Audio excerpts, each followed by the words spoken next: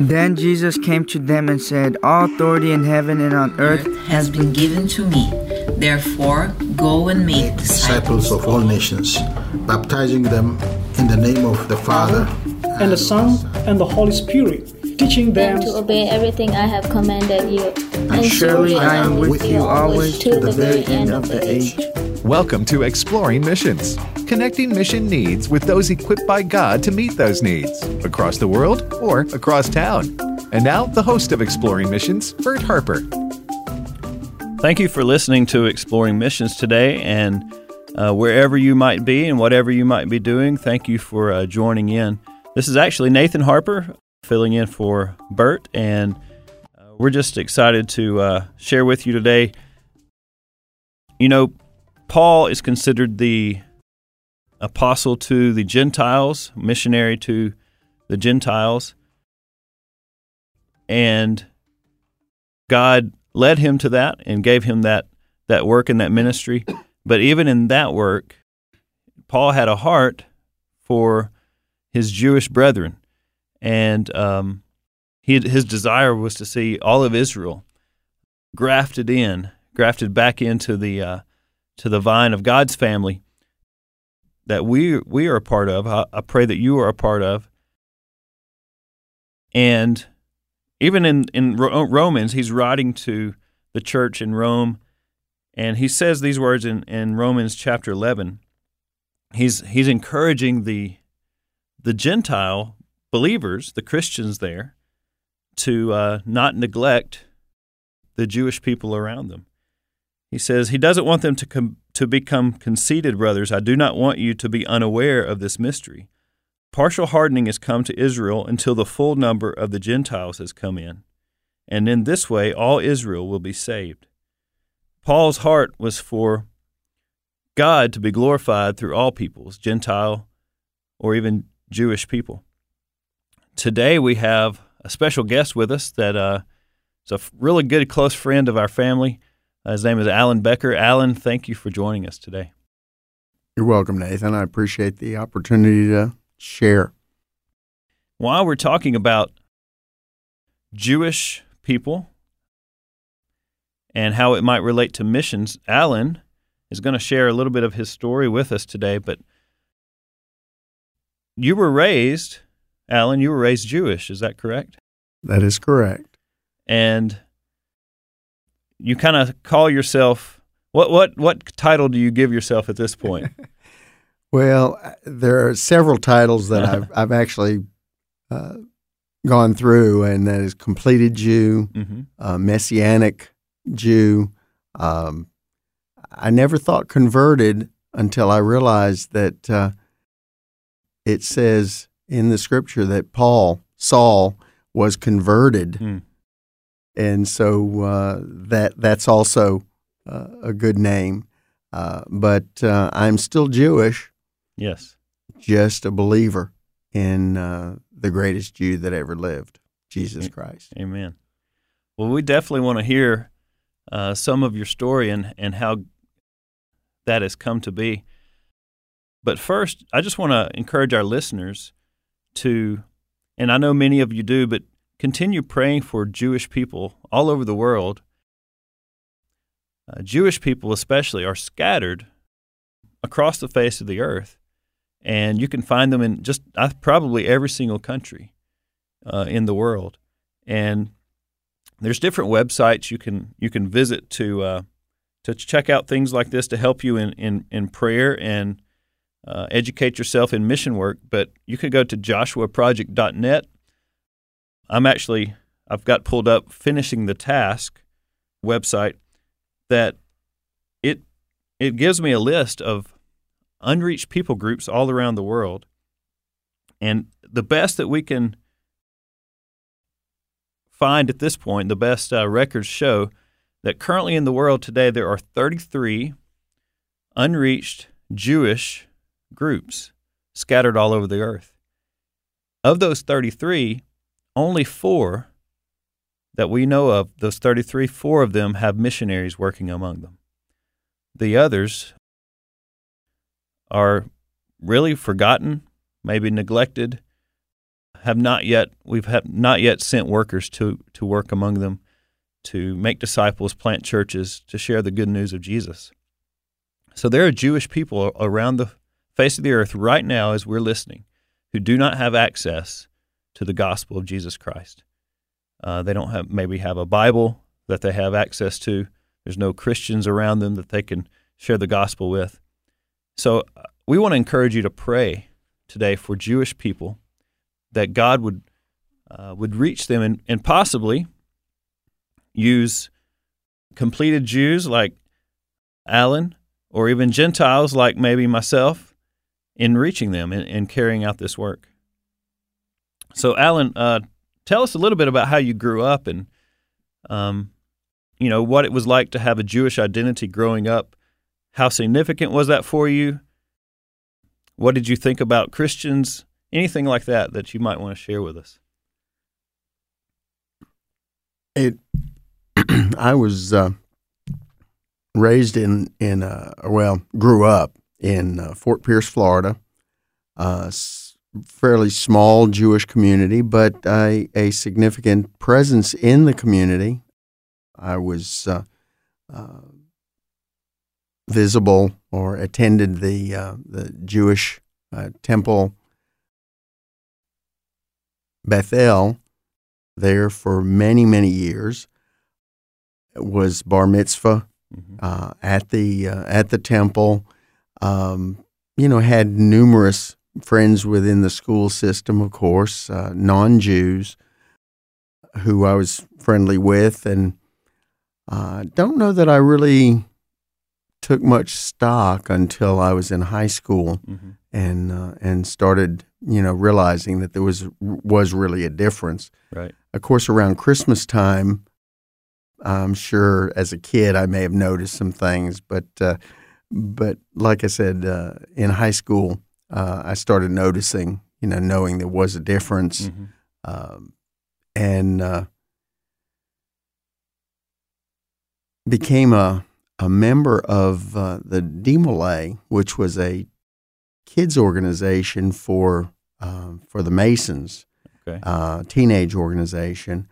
And they actually had to change some of the wording, and I didn't know this until later, because part of the ritual and acceptance is a belief in Jesus. And so I didn't actually have to deal with it then, but I was hearing more and more of the name. Went through, finished, went in and was a part of that until I graduated from high school, and then came to University of Mississippi in Oxford. And one of the first things we had to declare a religious preference. One of my friends put red brick. I did put Jewish down, and found at some point there were 9 of us who actually said we were Jewish. 2 were female, and they left within 2 weeks. Oh, wow. So, they did the math, I guess. Yeah, I don't really know what happened there. I don't think I ever met them, but the guys that I was friendly with, we were kind of close at the early stages, and it was, again, there was not a significant difference. I didn't feel any segregation or any negative negative sense. I did have one friend who asked me for a match at one point. And I know this doesn't sound like a good part of the story, but he asked me for a match, and I said I didn't have one. He says, "What are you, a Jew?"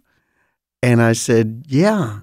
And he told me later, he said it was two years before he could talk to me. Oh, my goodness. Because, he didn't realize he had made that mistake. And he was a Christian, as I know. He just, it's just, they didn't know in this area really how to deal with Jewish people. Yeah, it sounds like, correct me if I'm wrong, but as a child at least, you were kind of somewhat in a bubble of culture, maybe that I think that's true. A lot of different religious groups, ethnic groups around the country.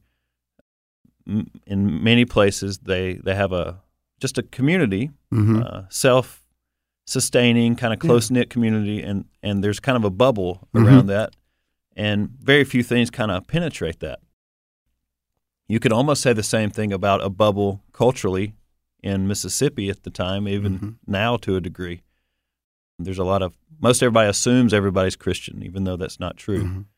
And we don't know how to relate to people that are not, or people that are different. Yeah, exactly. Yeah. Over my experience, once I came to, as I said, Ole Miss, I became very close to a young man who became very involved with Campus Crusade. And so I was really starting to see and hear the name of Jesus Christ. And, of course, I wasn't oblivious. I mean, Right. I knew as I was growing up there were some differences, but the effect didn't really have an effect on me until this. And he and I talked numerous times until he finally said at one point, says, when are you going to give up this and come and become a believer? You know, and it really, at that point, I had to stand up for what I thought was right. And that was being Jewish. And I started questioning my Jewish heritage even then. I remember at one spring break or sometime when I'd come home, I went and sat down with the rabbi, and I think he gave me a book, Never Again, the book talking about the Holocaust and you know what Judaism really meant. But I don't think that didn't end my search, because it's funny. I think a fire was lit, and I knew there was something different, but I couldn't come to make any change. But it was still there, and I continued to search and just be a student. Of course, crazy as we are, or as I was maybe back then, but didn't really give up my Jewishness. And I know what I said to this guy. I said, I can't give up something that I don't really understand. And that was part of that search, because I don't know that I really understood. They didn't teach Judaism like we teach Christianity, like we teach about Jesus Christ. So it was more cultural for you? It really was. It was my upbringing. It was who I was in a sense. But I really hadn't grabbed onto it like I think, and I see now, of course, the way we are to grab onto Jesus Christ. And I think it was, I can't give you a play-by-play offhand, but I know in 76, when my wife and I got married, she thought, we'd go on our honeymoon, I'd come back saved. That we have to say, and I think she would admit, she was backslidden because she was a believing Christian. And it says, do not be unevenly yoked. But she fell in love with me, and I with her, and we married.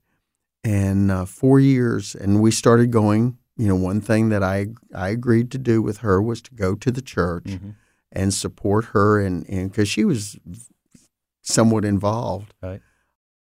And occasionally we would go to the temple.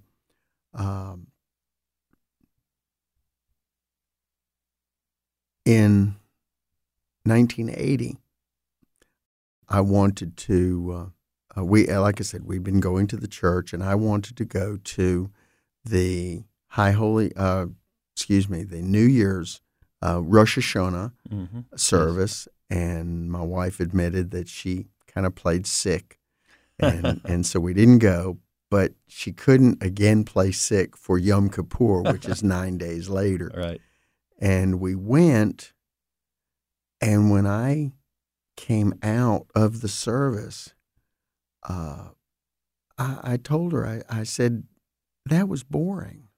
I really, and like I said, I had been to church. I had heard the sermons, specifically the word. Yeah. And this rabbi actually was talking about his trips to Israel and just secular kinds of things instead of, and I told her, I'm so accustomed to having heard the word that this was boring. And I think that was almost the final. Gotcha. About a week or so, a few weeks later, and I can't give you specific dates there, but I know it was the 28th of September of 1980. We went to a service one morning. It was Northside Baptist Church in Fort Pierce, Florida. And the preacher was preaching, and all of a sudden, in the middle of the sermon, he said, I've never done this before, but he felt like there was somebody in the service who needed Jesus Christ. And he was talking to me, you know. I mean, I realized, you know, I was just one of many, but he led in the sinner's prayer, and I just, you know, the scales were rent, the curtain was rent, the scales fell from my eyes, and at that point in time, I know, you know, I asked Jesus into my heart, and I was 31 at the time, Wow. and well, I've got a couple of questions I want to ask, just going back that I'm curious about, and this might help us also kind of understand if we know someone who's Jewish, what are some approaches that we might use in sharing the gospel with someone. And I do have to ask, as whether you're a child or even in high school, college, as you would maybe read the Old Testament, and I don't know how often you would, but as you would read the Old Testament, did you have any clue or inkling that a lot of this was about Jesus as you would read? I can't say, you know, I don't ever remember reading through, you know, when we went to synagogue, right? Usually Friday evenings, the rabbi or the person who was leading, I think in Fort Pierce, of course, it was the rabbi. Here in Tupelo, it was a lay leader. Many times, some of the time, it would even be me. Oh, wow. You know, and we didn't really delve into the scripture explaining. It was again, it was more of a secular kind of thing. And just read it because you have to. Yeah, for some local listeners, Jack Crystal, who was a spokesman for Mississippi State, was even one of our leaders, and we just shared. But no, I really didn't read the scripture. It was somebody, I guess it was my friend in college, asked me about Isaiah 53, where it talks about, you know, we know it talks about Jesus. But it never, again, it may have put a slight question in my mind, but it never fit quite for me to say, yeah, that really lines up. Now, in more recent years, when even as a Christian, and I've said this to folks before, that I really feel like I grew up more in my Judaism, in my Jewish understanding as a Christian. Right, yeah. Than I did. One group that I became familiar with for a period of time and close to was Jews for Jesus when they came into Tupelo and they were visiting churches. And that's when the first time I heard that at the Seder, the Passover Seder, that Jews obey and honor and serve through. every year around Easter time that Christ was actually shown through the Passover. Yeah. And that really opened my eyes even more, again, as a Jewish person, because that, we never saw that. Right. But it's very evident. And so, in talking with a Jewish person, one, you have to show the love of Christ. It can't be like my friend said back then, and I don't, that, when are you going to give that up?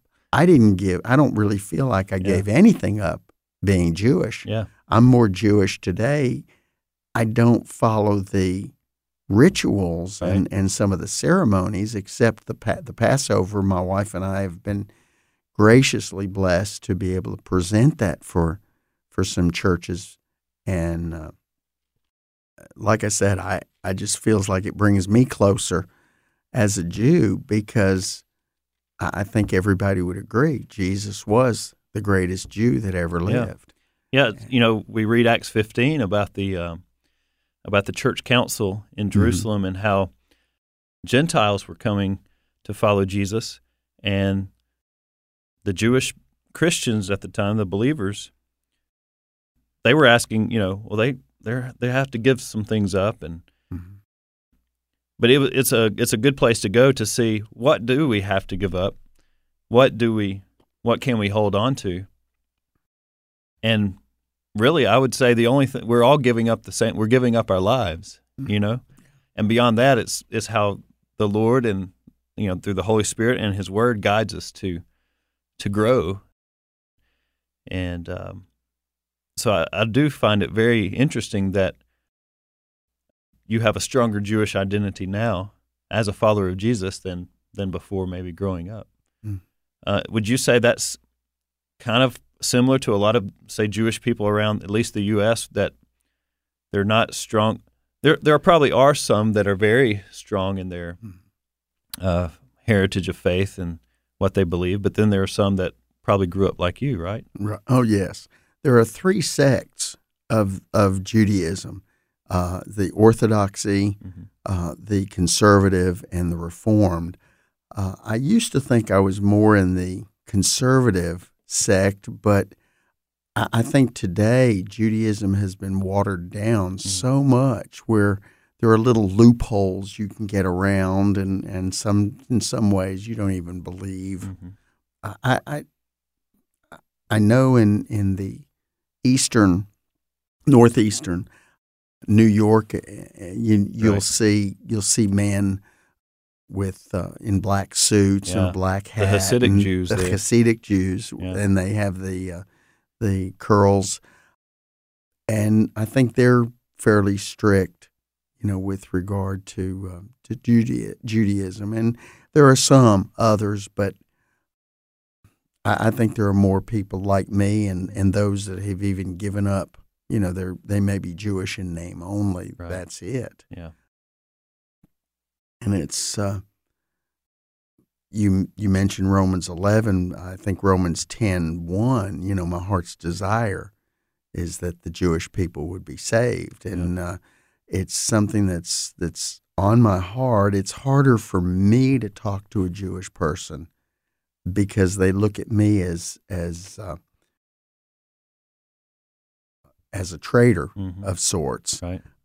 Meshumad, I believe, is the term. And it's really easier for somebody who comes from another, is a non-Jew, even a Christian. And so it's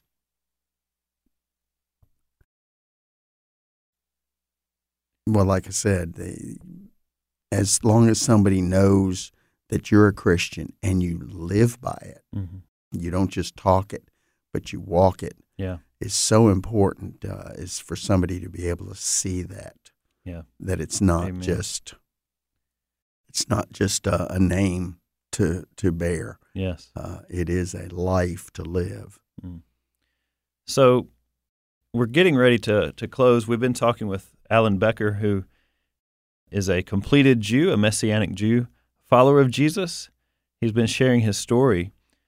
But I'm curious, how would, as you mentioned, you quoted from Paul about how his greatest desire was to see Israel saved. How should we, as the church, pray for Israel? How should we pray for Jewish people? What are some ways that you pray for them? I know, just in general, we pray for their salvation, but are there some things that we can specifically pray for?